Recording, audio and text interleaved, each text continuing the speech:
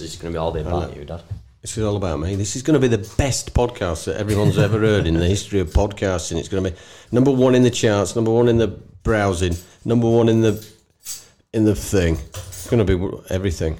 Put your keys away, have you? Welcome to the Nile podcast. We're back. Whee! Let's go. Let's go.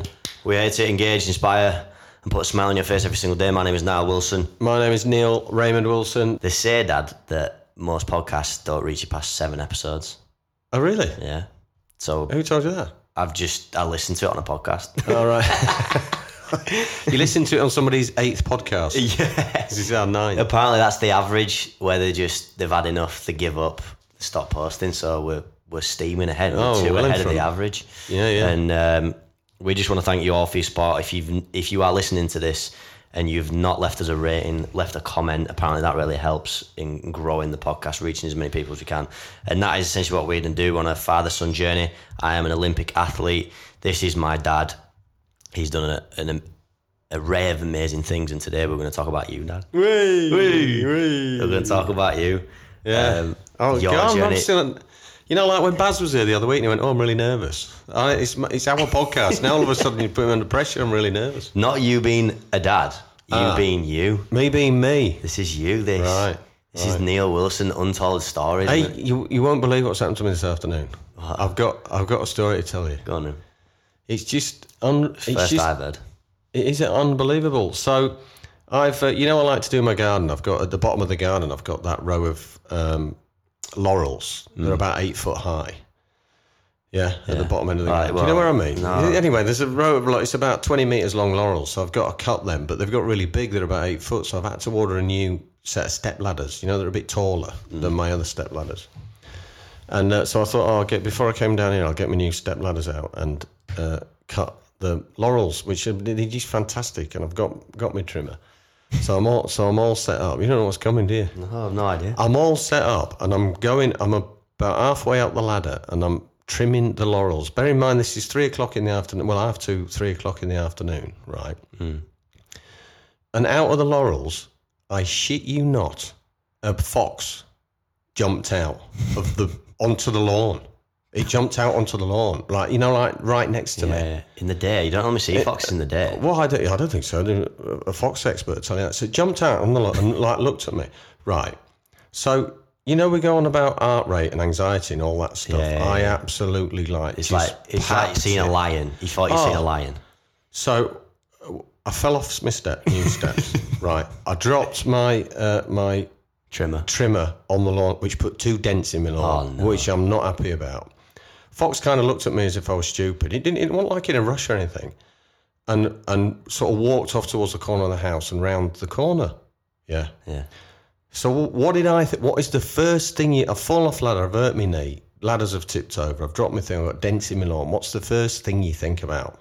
What is the first thing I now think about in my life? What did I think? Have a guess. Shall I tell you? No, because I know how crazy you are. Yeah, tell me. Get it on an Insta story. Right, it'll go viral. Yeah. Get it on an Insta story. Content. So I gets up, gets my phone, and when I've got to put anything on an Instagram story, I get into a mild sort of panic. I get all wrong things. Yeah, you don't quite know where you are. Yeah, so I've got my Instagram out, and I went round the corner, and it sort of wasn't there. And then I went round the back of the house to where the door is, right? And I'm thinking, so then I noticed I've left the door open. The front door? The front door. The front door. So I've left the front door open. Right. It's not like that. So I'm thinking, oh no. I'm thinking this is not good. So my knee was throbbing. I'm there with my Instagram story. I'm looking at your knee, see if you've got any grazes. Thinking, fox has gone in the house. It's that bold. It's like jumped out in front of me in the garden. It's just gone in the house, and there were a bag of rubbish there, because I want food and stuff that was ready to go to the bin that I hadn't put in the bin, just inside the doorway. Yeah. So I thought the fox has gone in the house. So then the panic started again. When you when you talk about going on the eye bars, my heart rate's going up. I'm thinking there's a fox in the house. So I kind of sheepishly went in the door because I'm really nervous now. So here's a question for you.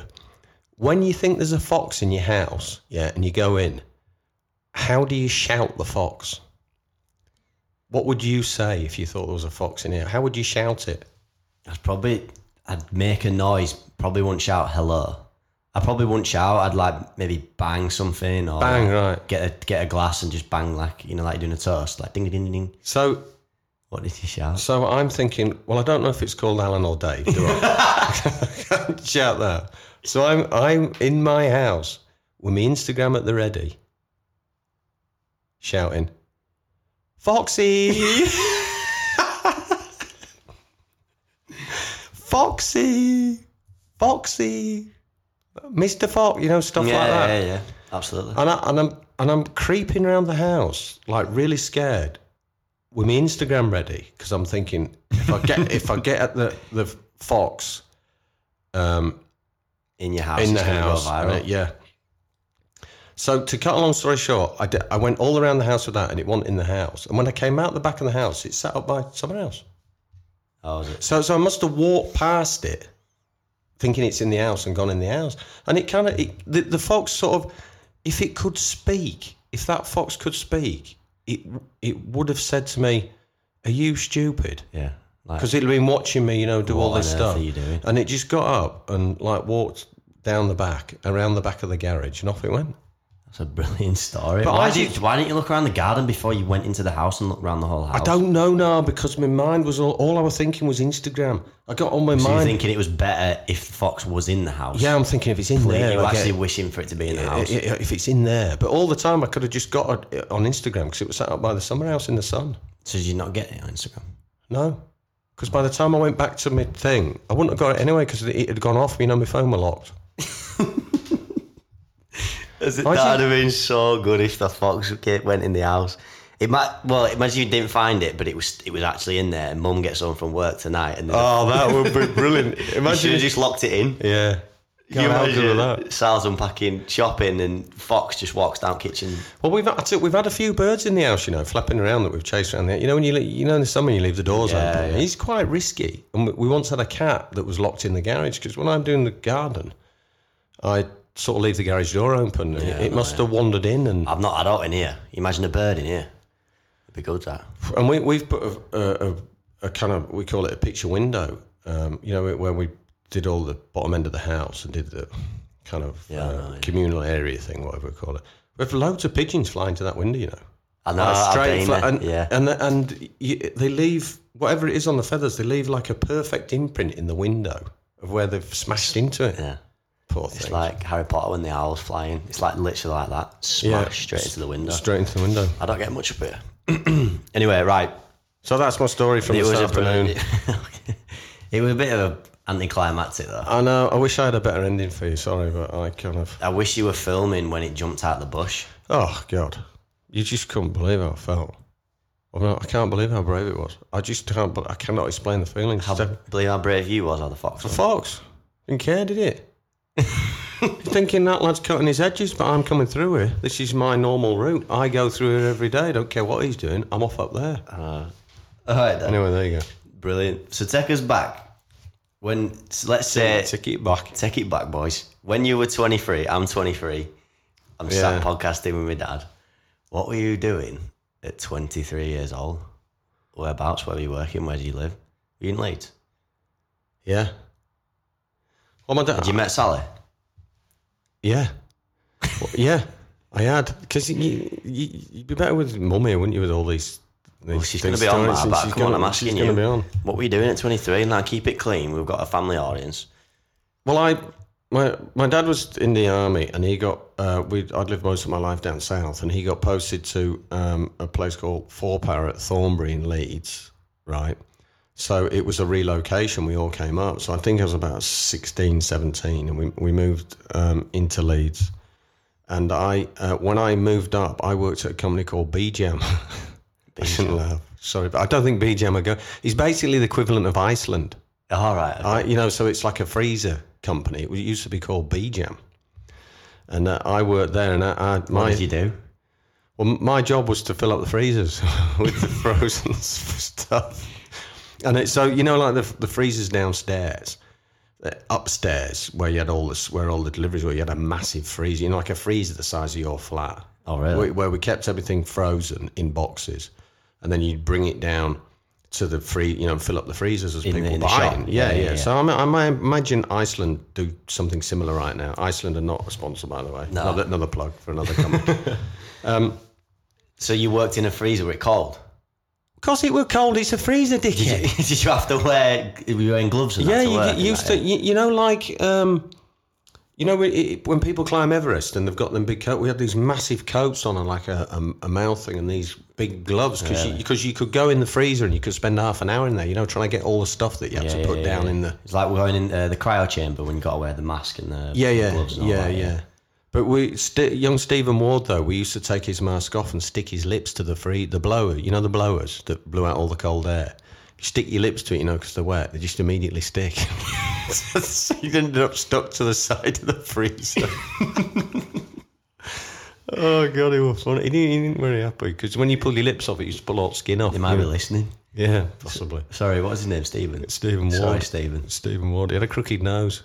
When we used to go out and you say, right, come on, where should we go? Let's follow our noses. Say, don't follow Stevens. You end up going around in circles. It's just not a nose pointed left.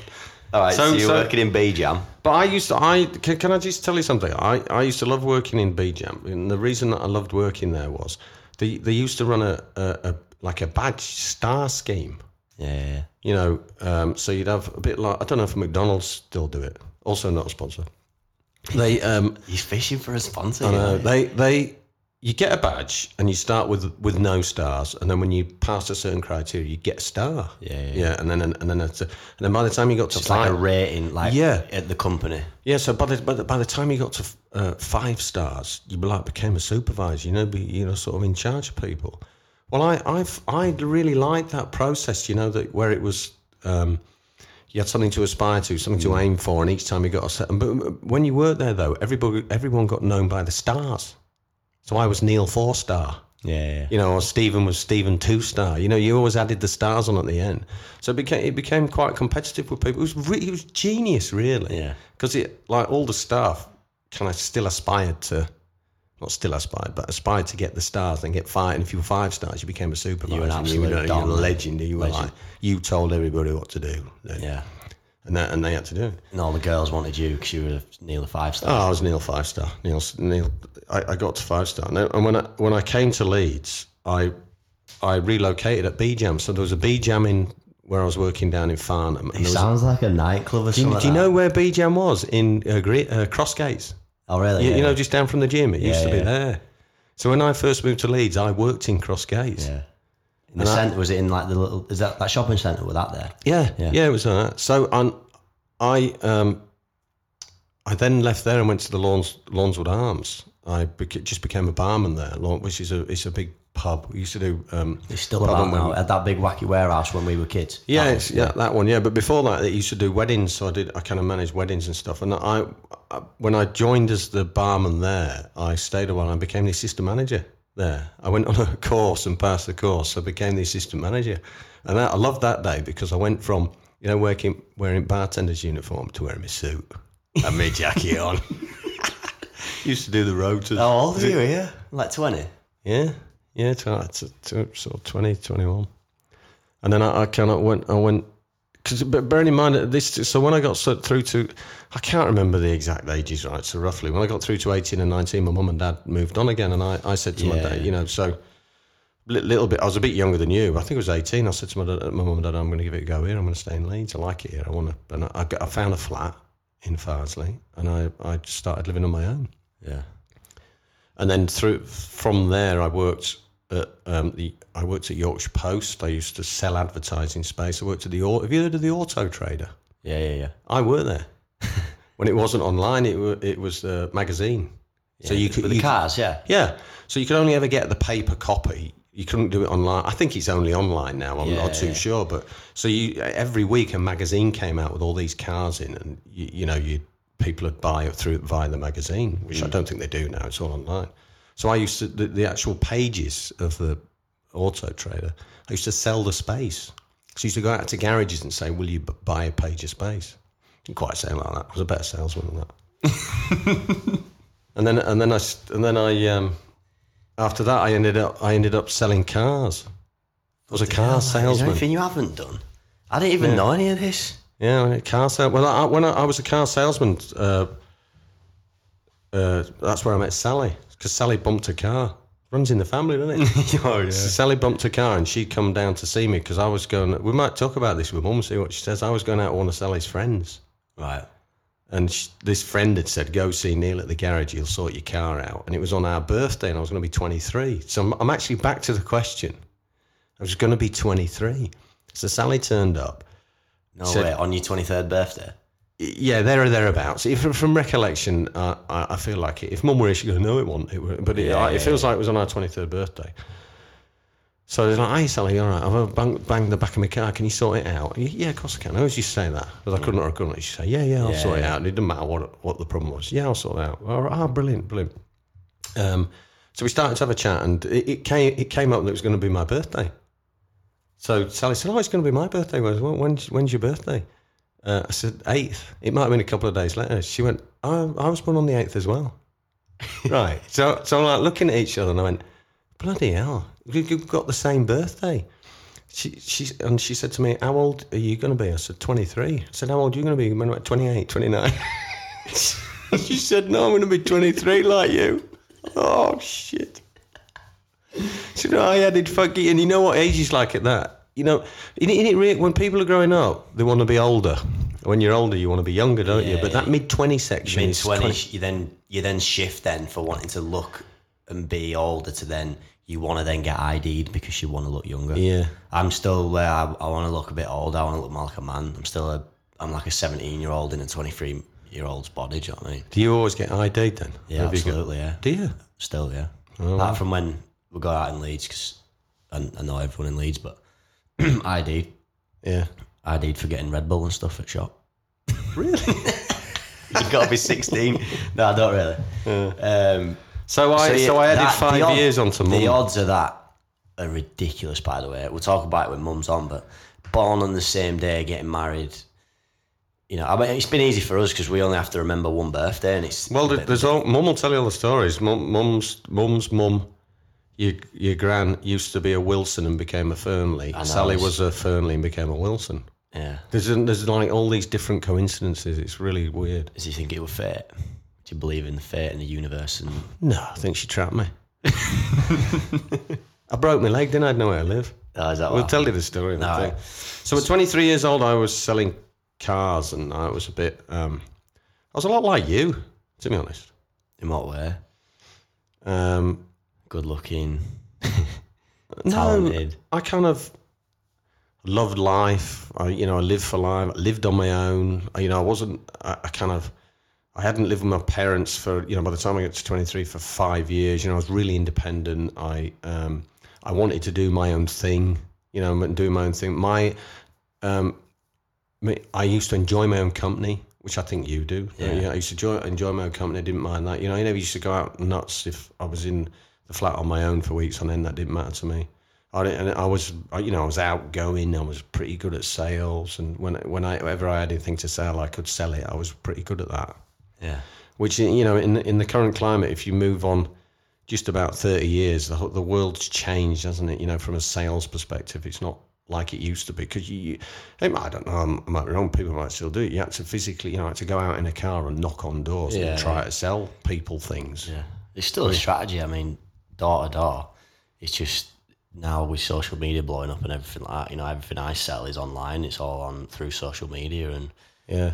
But essentially, I'm still the person that's knocking on the door. I built a personal brand. So I guess they bought some off you in that moment because you was a good salesman, like you were a personality and outgoing and could connect with them on an emotional basis and understood how they were feeling, what they were thinking, and could sell something. Yeah. I guess essentially that's what I do, but I just do it in front of a camera. Yeah. So, after that, when me and Mum got together, I found my place at my the last company where I went, which I joined National Breakdown and worked in the control room, and then from starting as some titles would be advisor or controller or whatever, but basically I was on the phone dealing with breakdowns, And the whole breakdown thing was it was a challenging environment because you used to do like 4,000 or 5,000 of these a day, every day. So when you'd sit there, I could take 120 calls a day of 120 people broken down, and I loved it. I loved it because I had a different view. I had a different view on what we were doing. Do you know? I'll give you a stat now. Every year in this country, in the UK, 1,876 people get injured or killed at the roadside who are broken down. 1,000 get injured or 1,800 get injured or killed at the roadside when they're broken down. Right. So that could be you're on the motorway, you're broken down, you get out of the car, someone smacks into the car, you're still in it, or you're on a bad bend and people, cars come out and it causes an accident and you get injured. Or, the main one is you just carry on sitting in your car on a motorway, which you must not do. Neil and Nile podcast do not support that. You've got to get out of your car and get up the bank, just get out of the way. Yeah. So if you think about it, so one mindset could be, I've got a job on the telephones and all day long I take breakdowns, I take the details and I send a van out. Yeah. Another way of thinking about it, which is the way I got everybody to think about, is every day when we go to work, we save lives. Yeah. It's that why thing, isn't it? Why do you go to work? You can go to work because you want your money, you do 120 calls, you go home, you're not engaged, you're not very active, you don't think, and you just think this business is a crap place to work because nobody cares about me. Everything happens to you because of you, and everyone that was working there, their next call, they could save somebody's life. Yeah. So each time you do it, and every single one was different. It was a different situation and different people, and I used to love it. And I applied to be a team leader, which was a strange experience because I was really nervous about that. Everyone kept saying to me, you should go be a team. I don't know what I was saying or doing for people to say, you should apply to be a team leader, you should apply to be a team leader. So in the end, I gave it. So I went to apply to be a team leader, and the management team was sat in front of me. And it was an interview and a presentation, but you did the presentation first. Right. So I think what their view was, which is a pretty logical one, is let's hear him presenting, and afterwards we might ask him some questions about his presentation that he's done. So I did my presentation, and I got up and basically said about the environment and culture that we all worked in and how it needed to change because it wasn't very good, and it needed to change from where it is now to a completely different place where people feel completely different and engaged and community.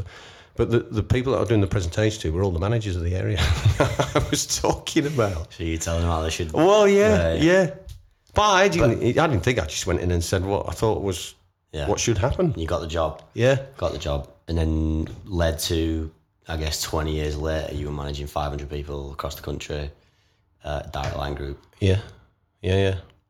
And that was a long journey with a lot of, and people ask how you do it, hard work.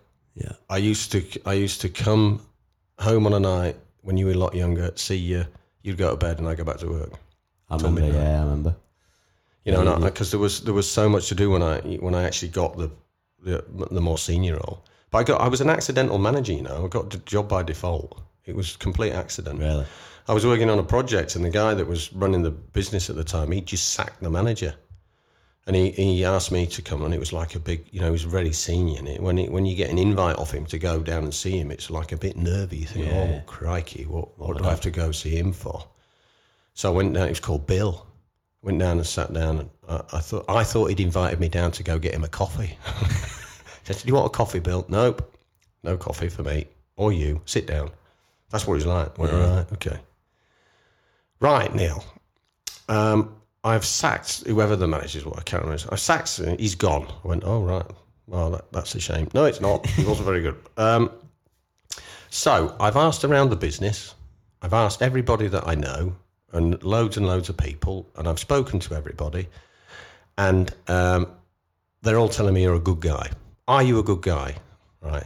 And I said, yeah, well, I'm not so bad. My kids like me. Right. What I want you to do, and this were his exact words to me, until I find a proper manager, which sort of says, you're not a proper manager, doesn't it? Until I find a proper manager, and there is no one else. So you're not a proper manager. I've asked around. You're a lack of options. Yeah. I want you to be in charge of the control room. Okay? You start on Monday.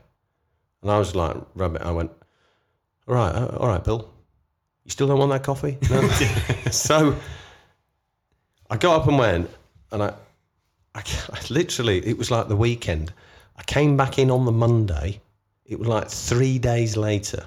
So you've got Saturday, Sunday, Monday. It turns up, no Bill. Right. So I'm looking at, I'm thinking, what's going on here? Over the weekend, he got sacked. Bill, you know this Bill? Yeah. But which I'm not surprised at the way he was and his attitude and stuff. And this guy came in, Nigel, who became a very, very good friend of mine, really good friend. You might remember him. Nigel went to his house. He smashed his vase. Do you remember, with football in his house? Oh, no. Went for tea and you smashed one of his vases with football. He sat down. He went, "Hi, I'm Nigel. I'm going to be looking after things. What's your story?" I was like almost in tears. I go, on Friday, he came down and Bill, he didn't want a coffee, and I go, and he said, "You're going to manage," and he's gone. And he kind of went, "Look, calm down." He says, "Let's just get you started. I want you to do it. People obviously believe in you, so let's get going." So that's why I say I'm an accidental manager, and from there I then. And bearing in mind, I'd become a team leader very quick. I left, and I came back as the team leaders that had been there a year. Both of them. It was a horrible period for me about how I felt because of how they felt. But I became the manager, and then I don't think, you can only be an accidental manager for so long, can't you? So however it happens to you, you have to make it work. No, you have to work hard. Everything happens to you because of you. You're not an accidental manager, so why did Bill call you into the room in the first place? Well, yeah. Why did he ask 100 people and they all pointed to you? Yeah. Do you know what I mean? So you would have been the right man for the job, and you turned out to be the right man for the job. So I want to... That's your kind of... That was fascinating to listen to. That was brilliant. I didn't even know half of those stories. I felt like I was talking so much you'd fallen asleep. I didn't know if you were still listening. I was engaged. It was interesting. Well, there was so much more to it. I know. I mean, you've put 30 years into a few sentences, but one thing we did want to talk about on this podcast, but just what you said about the attitude towards the call and saving lives. I just want to say what me and you are doing right now. Like that's my why. The link to the call and saving lives, the amount of, it's so fascinating how me and you can sit in this chair in the flat, talk to a microphone, tell stories, and have an impact on people's lives. Already the amount of messages we've been live for 2 weeks from people that are like, "Oh my God, I listened to your podcast and it's exactly what I needed today, and it's impacted me." And I think that's the reason why I want to create content, to put a smile on people's faces, to inspire them to, and in particular, we've chatted a lot about, like you mentioned, about anxiety and mental health. I know there's thousands of kids, adults, people out there that are going through that process, and it's a bloody tough process because I've been there and we've been there. And the fact that we're telling the story about it, I've had multiple messages saying, essentially we are saving lives. You don't know the path of that person, and the fact that we can make an impact on them. And it is just telling stories, and it is just us talking, and it could be a bit boring. And we talked about 7 episodes in, people quit. Like, I want to do this for the existing future, because of the way it makes me feel and because of the way it impacts people. And and I don't care how many it is, whether 5 people listen to it, as long as one person listens to this or listens to our stories, or and has and does something different in their life because of us, that's just the best feeling in the world. Can I just pick up on that? So on the comments that are currently on the podcast, and the comments that are on YouTube, I'll come to them all. All the comments that people have put on the podcast, I've read them all. Right. On YouTube, once upon a time, I used to look after your comments on YouTube, didn't I? Yeah. And kind of acknowledge, send messages back, but the volume was just too high. It became too much. Yeah. However, I still read them. I read all the Nile and Nile comments. I've read all the comments on the video that we've uploaded by the time this goes out, we'll probably have uploaded more videos, right? But the first video that we put up about for a podcast on Nile and Nile, there are 64 comments, or there were this morning. I've read every single one of them. And the way some of them comments make me feel is exactly the same way that you have made me feel in the past, your achievements. And the comments are amazing in terms of how I feel now I've listened. You know, I was having a bad day. I don't want to over dramatize this, but I was thinking a certain way, and now I'm actually thinking, I should change the way. I should change my attitude. Yeah. You know, there's all these comments that are about people that say they've listened or they've watched and they feel different and want to change their life moving forward. Well, that just blows my mind. Absolutely. And it's so much better. And we have we've got a few jokes, haven't we, about sponsors and money and all that. It's not about that. Totally. It's about people who take the time to write the comments. They're just amazing. There's no feeling like it, in my opinion. And yeah, I just wanted, when you were saying that about the attitude of going to work and having a call on a breakdown versus having a call to potentially save someone's life, that's kind of my attitude with doing this and creating some of the content that I create. Anyway, so awesome. It's brilliant. It's brilliant. Let's go. I wanted to talk about in this podcast, Dad, because you've been through something very serious with your health. Not many people know. We did upload a vlog just over a year ago now, and in 2012, my paps Neil Wilson, he had a stroke. He had I don't want to, Dad. What? Just take it away. Tell people. I don't want to get it wrong what I'm going to say, but I think I want to talk about this, and I want you to tell the story because it is incredibly inspirational. It was a time in our family's lives that was very, very challenging, very strange. You know, a stroke is a very serious thing. You'll be able to tell a lot more about the statistics and what it entails, what's happened in your brain, essentially. Yeah. But yeah, let's tell the story. I guess to just take it to the point when it happened and how you felt, because I know when it did. But what happened to you? Well, we were at the British Championships, weren't we, in 2012? 2012. Olympic year, yeah. And you were about to compete. How old were you then? 16. 16. So you were about to compete in what they call the Masters, which is on the final day, isn't it? So through the competition, everybody qualifies for the final Masters events, and you were about to complete rings or high bar. I got in the rings and the high bar final. Rings and the high bar final. So I'm sat with Joanna and Mum and Nikki and Mike, your auntie and uncle. They're not married, are they? Just married them. Your auntie and Mike. So, excuse me. We were sort of sat waiting to go, and the way that I describe it, the best way that I feel people can relate to is in my head. You know, when you open a bottle of a big 2 litre bottle of Coke or lemonade, and there's a big fizz, big fizzes like that. That's what happened in my head. I got like this fizz, and I got kind of pins and needles and all sorts of sensation down the right hand side of my body. All the from head to toe. From head to toe, yeah. Right the way down in a complete panic. I thought, oh God, what was that? So Joanna must have seen something, so she looked at me and said, "Are you all right?" I said, yeah, I'm okay, I'm just going to the toilet. I didn't need to go to the toilet, I just kind of wanted to move. I was like panicking, but I didn't want to sort of shout out to anybody or say anything. So I walked up to the toilet, and as I'm getting nearer and nearer the toilet, it's getting worse and worse. And the right-hand side of my face felt like it was collapsed. You know, like people would know a stroke. People. There were a lot of adverts on the TV around that time about, recognising signs of a stroke and your blurred vision, your drooping to someone's side, not being able to speak, and speech and stuff like that.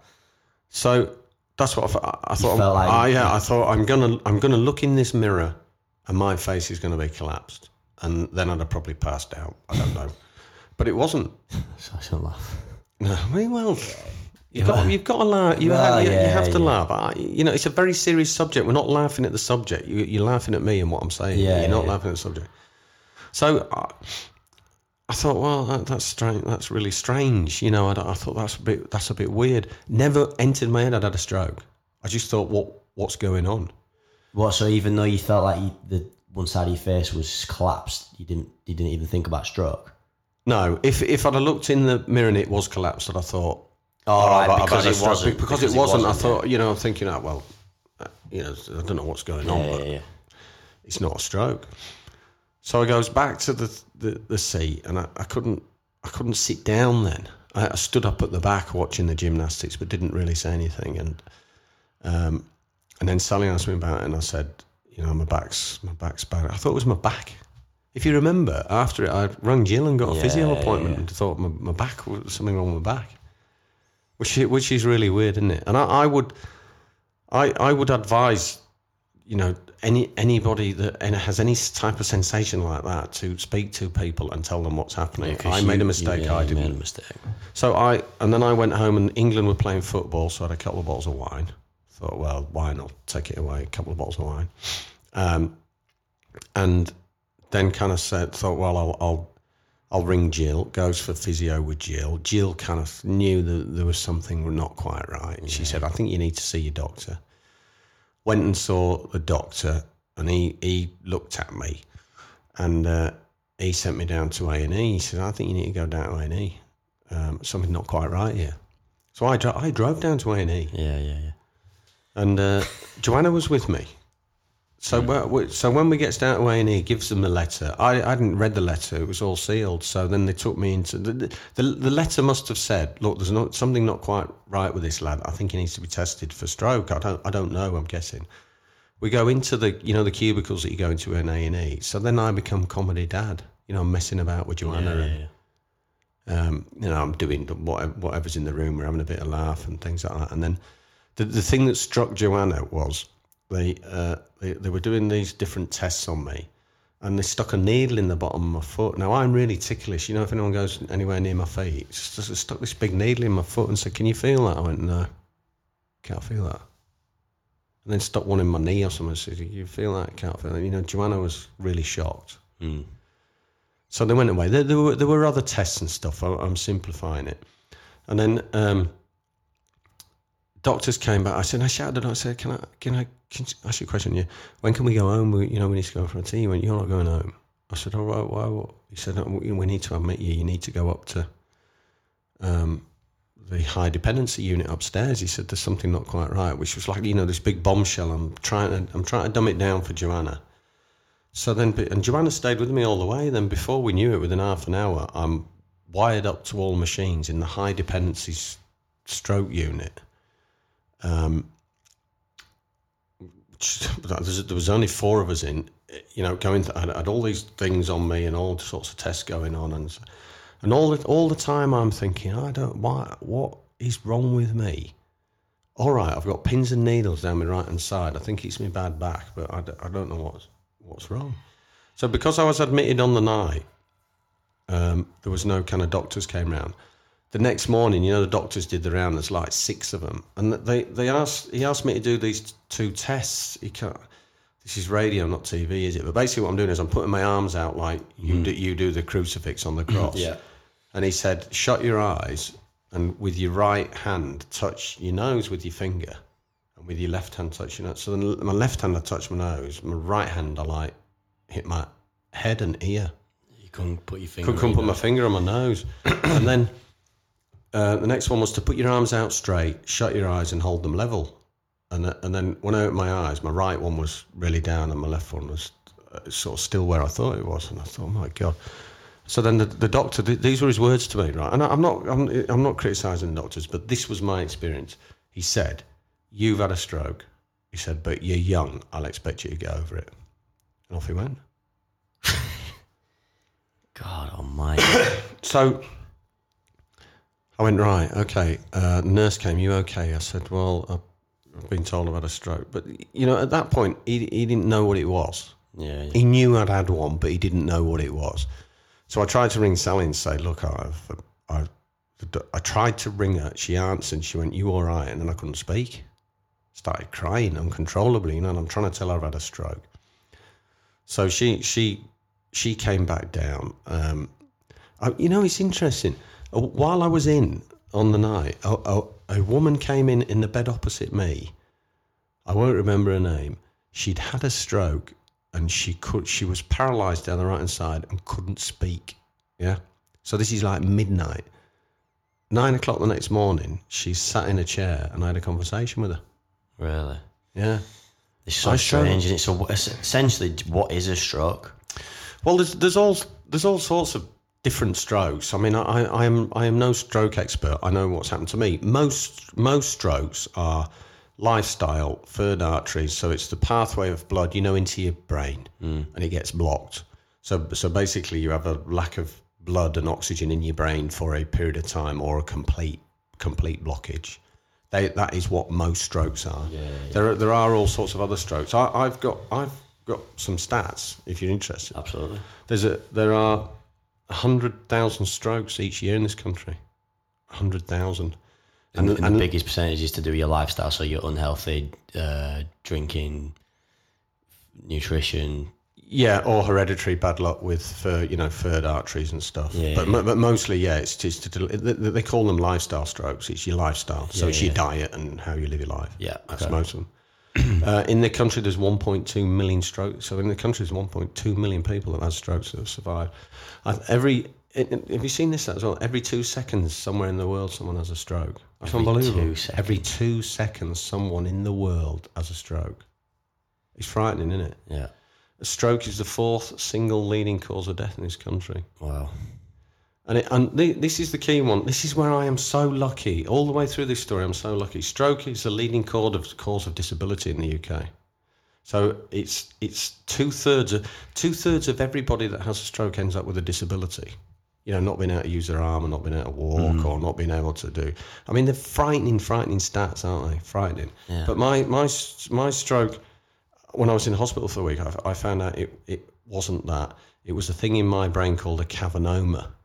So if you take 100 strokes, let's say, my one is like 5% is the exception. 95% will be lifestyle or whatever, and then the 5%. So then if you take the 5% of people that have got cavernomas and make that 100, I'm within 5% again. I'm the exception of the exception. And the reason I'm like that is the cavernoma, which is it's a growth in your brain that takes a lot of years to grow. They know it takes a lot of years because it's got calcium in it, right, which takes a lot of years to grow, is right in the centre of my brain. Most cavernomas on the outside of the brain, and as unbelievable as it sounds, it's a simple operation, right? They take your skull off, take the cavernoma out and put the skull back on. And that is a normal operation. Yeah. And people find that out and take the cavernoma out before they've had strokes?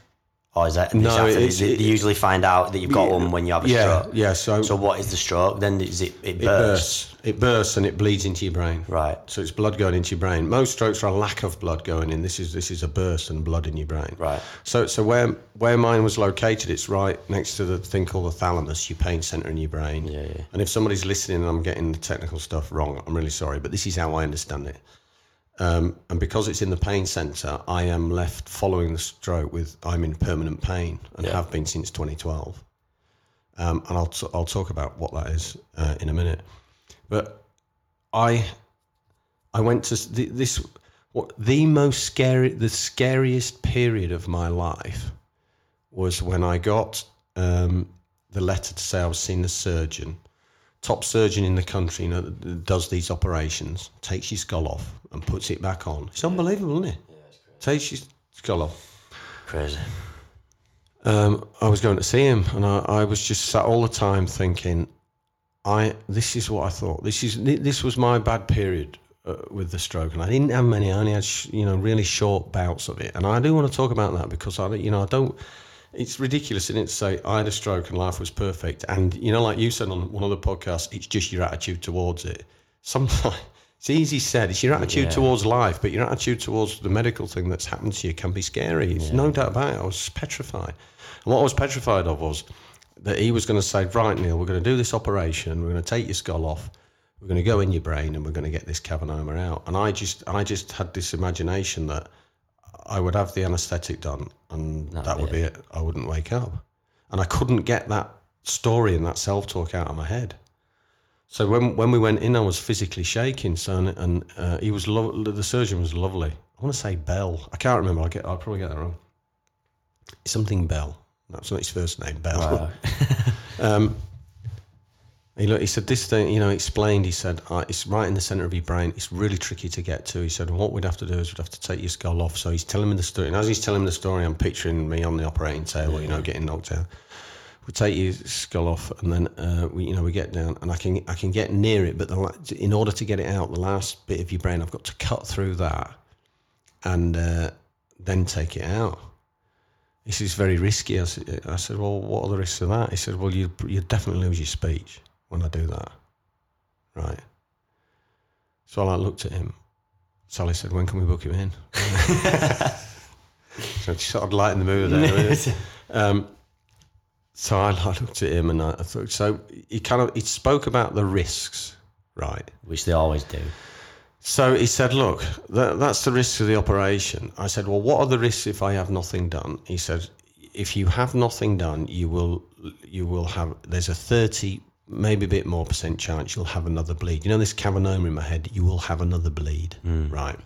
And I said, and what will happen if that happens? He said, well, you'll probably lose your speech as well. So if I have another bleed, I'm at risk of losing my speech. I wanted to say then, how the hell will we podcast? But that seems inappropriate as well.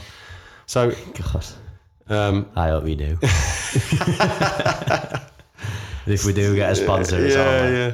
So I just said to him, I said, look, if you were looking at this, you're the expert, you're the surgeon. If you were looking at this and this was your head with that in it, what would you do? He said, I'd just go home and live my life.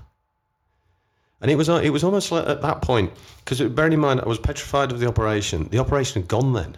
Yeah. It was like a little bit of epiphany and a big weight off my shoulders. I thought, right, no more operation, because I was really. What was it? But if the answer to that question was, I'd get on the table and risk the operation. Do you still think, because there's that whole thing about when a doctor or a specialist tells you what they think, you value their opinion. Do you know what I mean? And this is just a really random question, just throwing it out there. Do you think you would have had the operation if when you asked that question, you said, I think you should have the operation?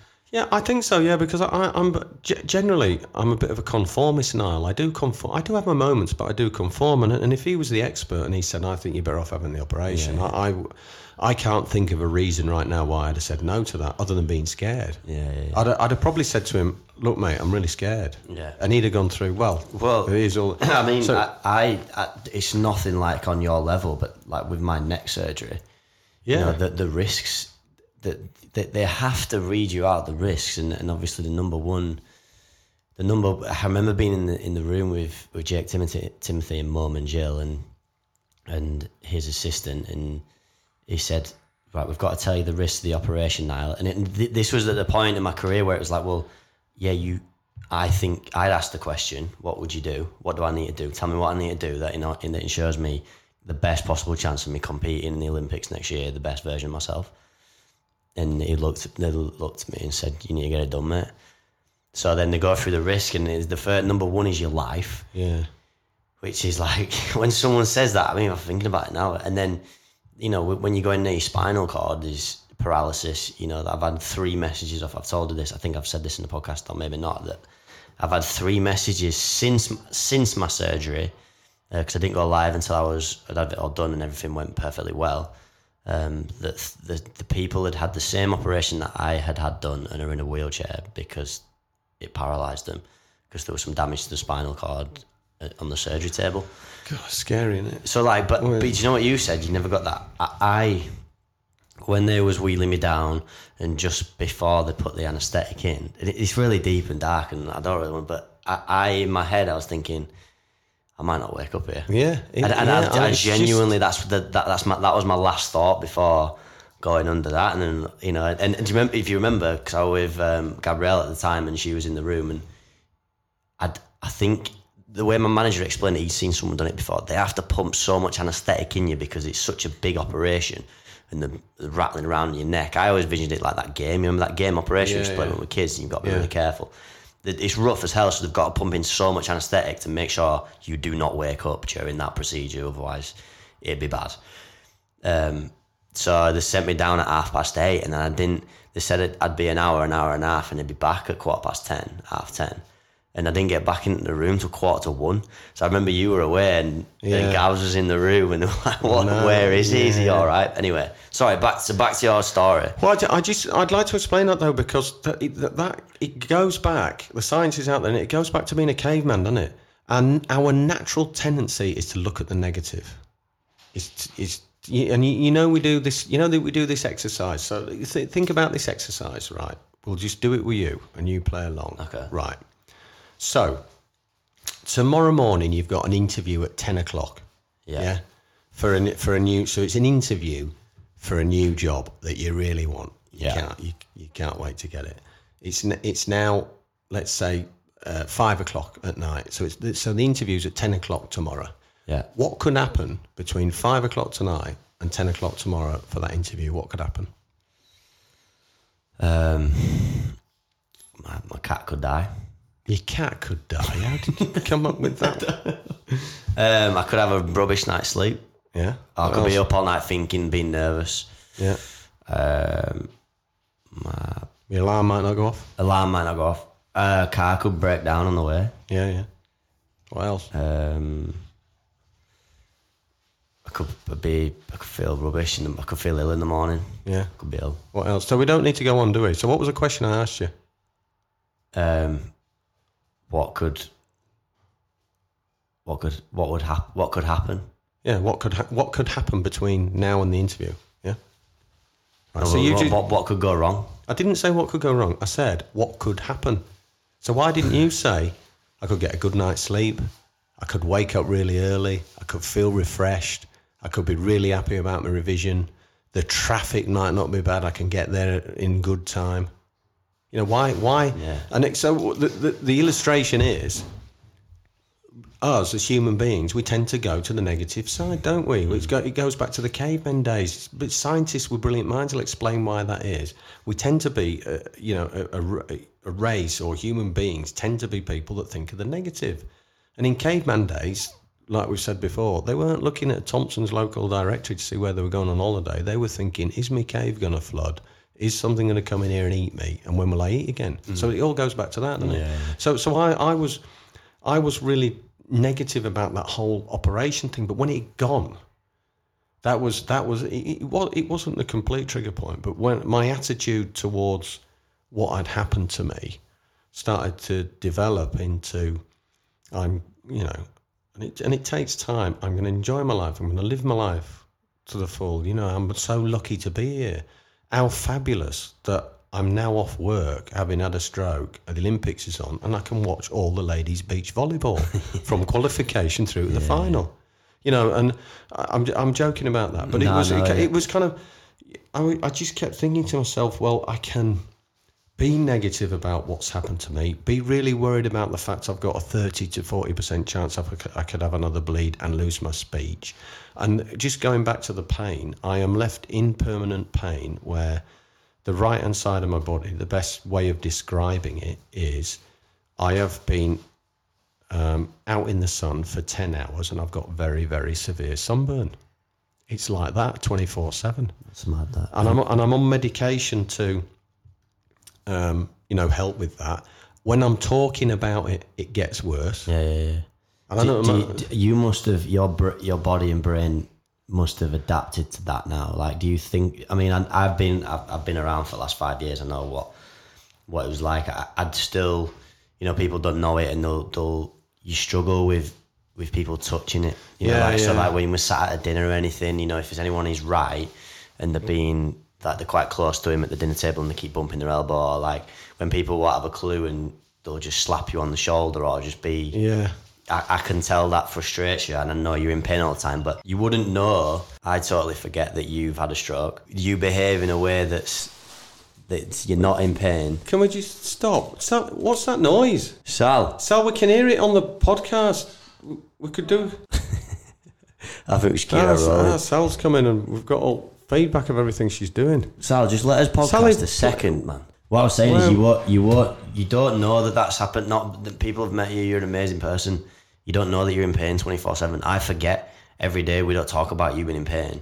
No. So like, Do you feel that is the normal now? Like, are you still noticeably in pain, or like, does it come and go? Is it sometimes better and worse? Well, like, some days adapted to it. Yeah, some days it's worse than other. I've adapted to it. I still play golf, but it hurts. It's hard work, and I've never had a period of time where I've been in pain free ever.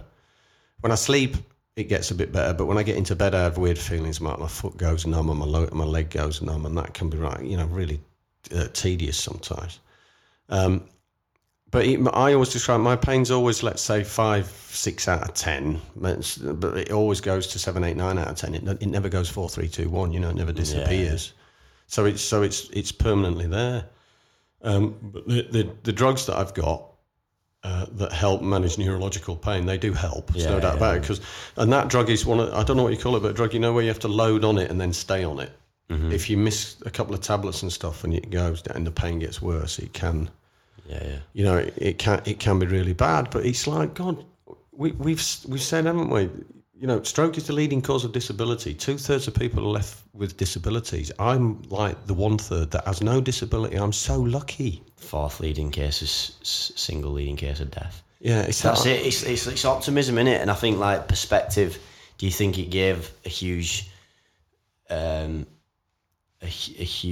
perspective on your life and the way you lived it and what your beliefs were, and did that perspective really hit you when you thought, I could have died? Yeah. Did anything change for you then, or do you feel like you was happy and you was living the life that you wanted to live? And well, I've said a couple of things. Now, the answer to the question is, I felt I was happy and I was living the life that I wanted to live. I didn't wake up one morning and say, right, I need to now change everything that I'm doing in my life because I've had a stroke. Yeah. I said in the actual video, and I'd ask you as well, is I didn't wait on, and I don't think people should wait for a major incident in their life to decide they're going to be a different version of themselves. So I would actually be disappointed in myself if you and Sally and Joanna said Neil is a different version of Neil now he's had a stroke than before he had a stroke. Because, I would say, why are you not living the life and being the person you want to be now when you haven't had a stroke? Why would you have a trigger to think, I'm going to be a different version? Be that version now. Yeah.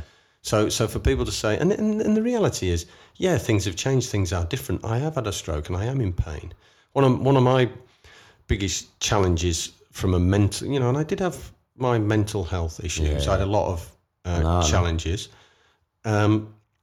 Was about going back to work because it wouldn't let me go back to work.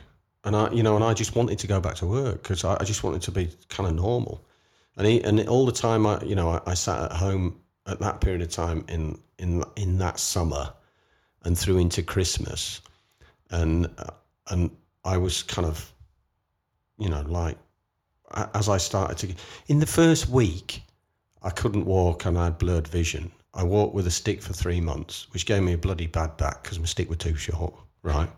So now Dorothy lent you in. Yeah, Dorothy lent me a stick. So I walked with the stick, and what we try to do is me and Joanna would go for a walk, and maybe went to you, and just try to get a bit further. Went to the golf. Do you remember? We went to the British Open, and they do that thing where they open the rope and you walk across the fairway, and everybody had gone, and I'm still in the middle of the fairway. This bloke, when he shouted at me, he went, "Come on, you can't be on the fairway. You can't be on the fairway." I went, "I've had a stroke, lad. This is as quick as it gets." This is as quick as it gets. And he went, "Oh, I'm really, really sorry." But there were people waiting to tee off. And I remember. Yeah. So the challenge for me was I wanted to be normal, especially from a work perspective. I wanted them to think of me as Neil Wilson. And when I went back to work, everybody treated me as a victim. Yeah. And I hated it. I couldn't stand it. And it took ages to get my job back. I had to do this return to work thing where I go in for a day and a couple of days and a couple of days. So it took, and somebody else was doing my job. So I felt a bit aggrieved about it. It took ages to get my job back. And when I got my job back, it then took me ages to get the job that I wanted, because people would use language with me like, I could have let it condition me, but I didn't. Senior leaders would say, "Are you sure you're ready?"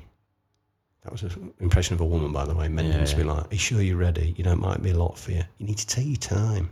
You don't need to work too much. You don't want to do too much. You don't want to overdo it." All this language that just kept coming. And I just wanted to be, And I think I achieved it at the end. I wanted to be just treated as Neil Wilson, the senior manager, who's a great guy, versus Neil Wilson, who's had a stroke and we need to look after him. Yeah. And that was one of, you know, my real kind of mental challenges was getting back to work. And there were other stuff as well, but I didn't dwell on the fact thinking, right, I've had a stroke, life will never be the same. Yeah, it will never be the same because I'm in pain, but life will still develop and get better. Look at the journey that we've all been on together. Yeah. And I am lucky. I am, you know, the doctors, you know, you're lucky. I'm lucky. Lucky on two counts. A, I'm lucky it happened and I've lived. B, I am not only lucky that I lived, I've lived without a disability. Like So every single morning when you open your eyes in the bed, you can either think, I've had a stroke, life's shit and I'm in pain, or I'm lucky I'm still alive and I'm lucky I'm not disabled. Let's have a good day. And I've got two fantastic children, a fantastic wife, exactly. and an amazing family. And you know, it is your attitude towards it. It's not the thing itself, it's your attitude towards it. And I know, like, I didn't know at the time when I was 16, 17.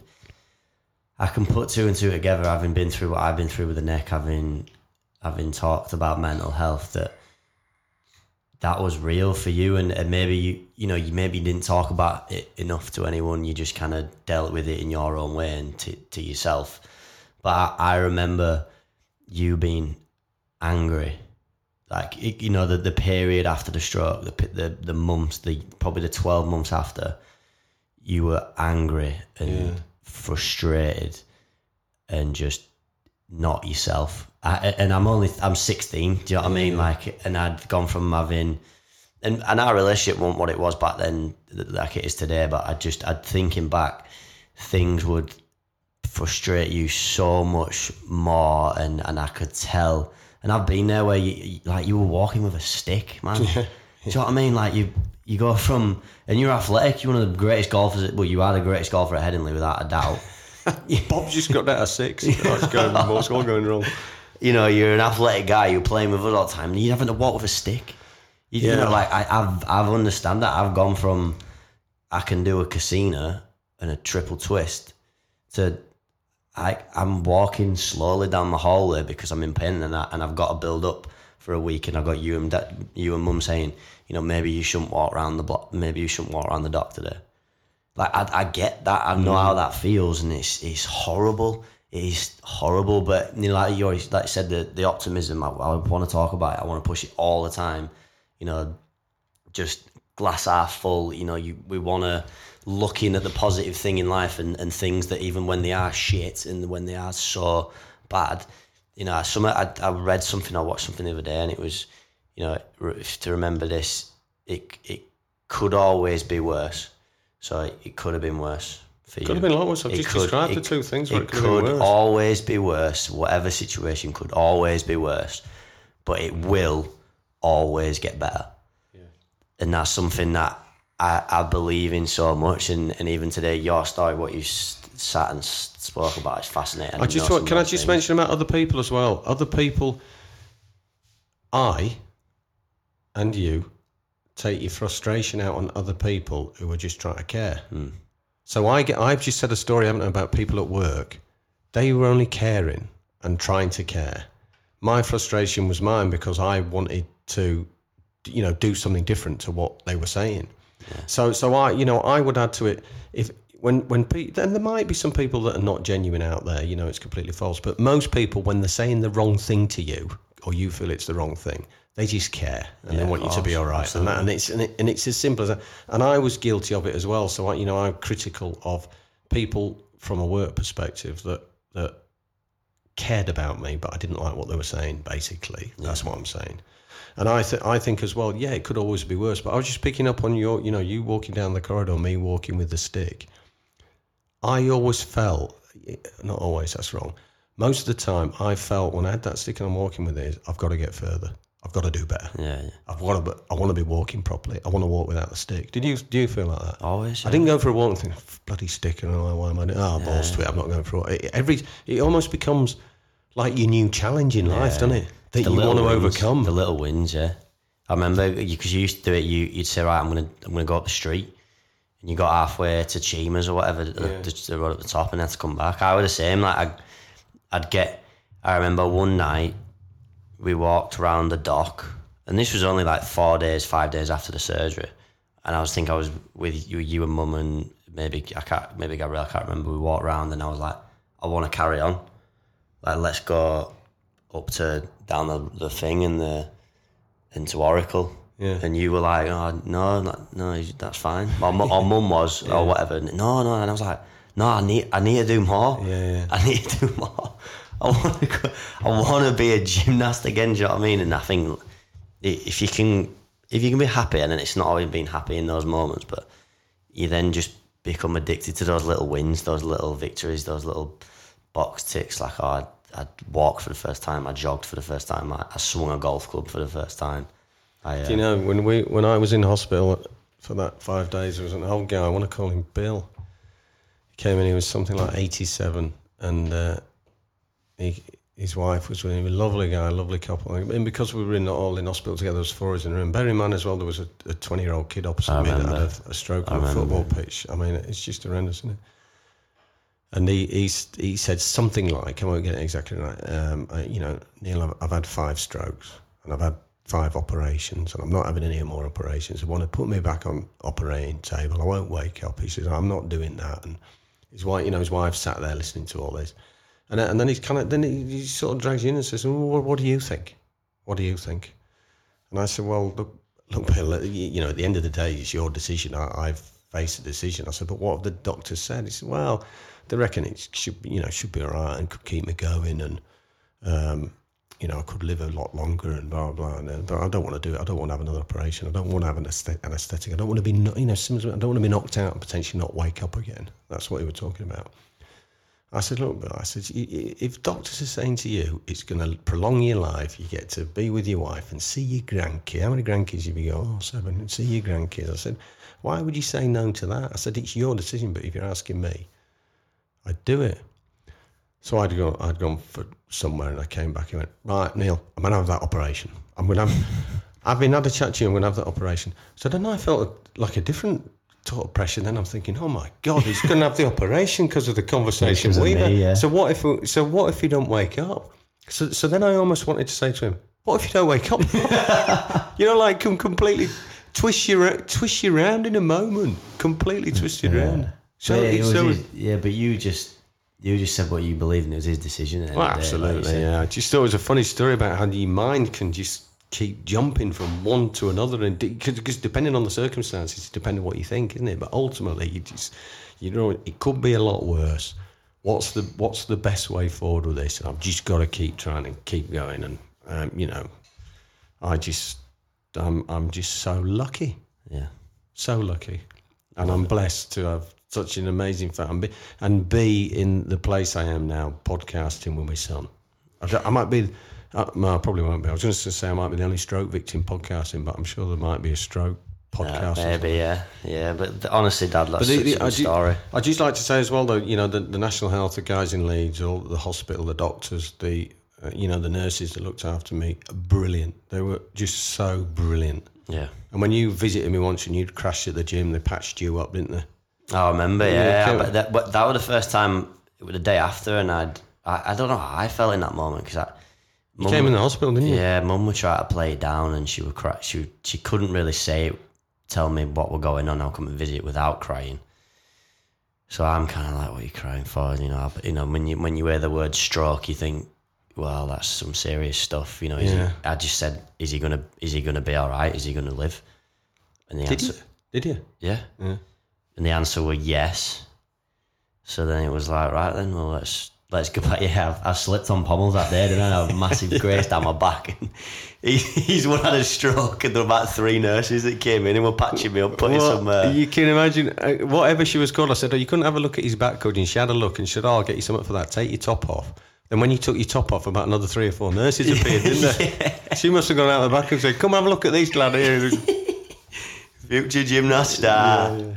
Well, Dad, anyway, right. What a podcast that's been. Incredible. And, hopefully, like we mentioned before, if this impacts you in any way, shape or form from this story, inspires you to get off your bum today, to look at the positive, the optimistic part of your life and why it is amazing, and if it's not, why, and how you can make it amazing.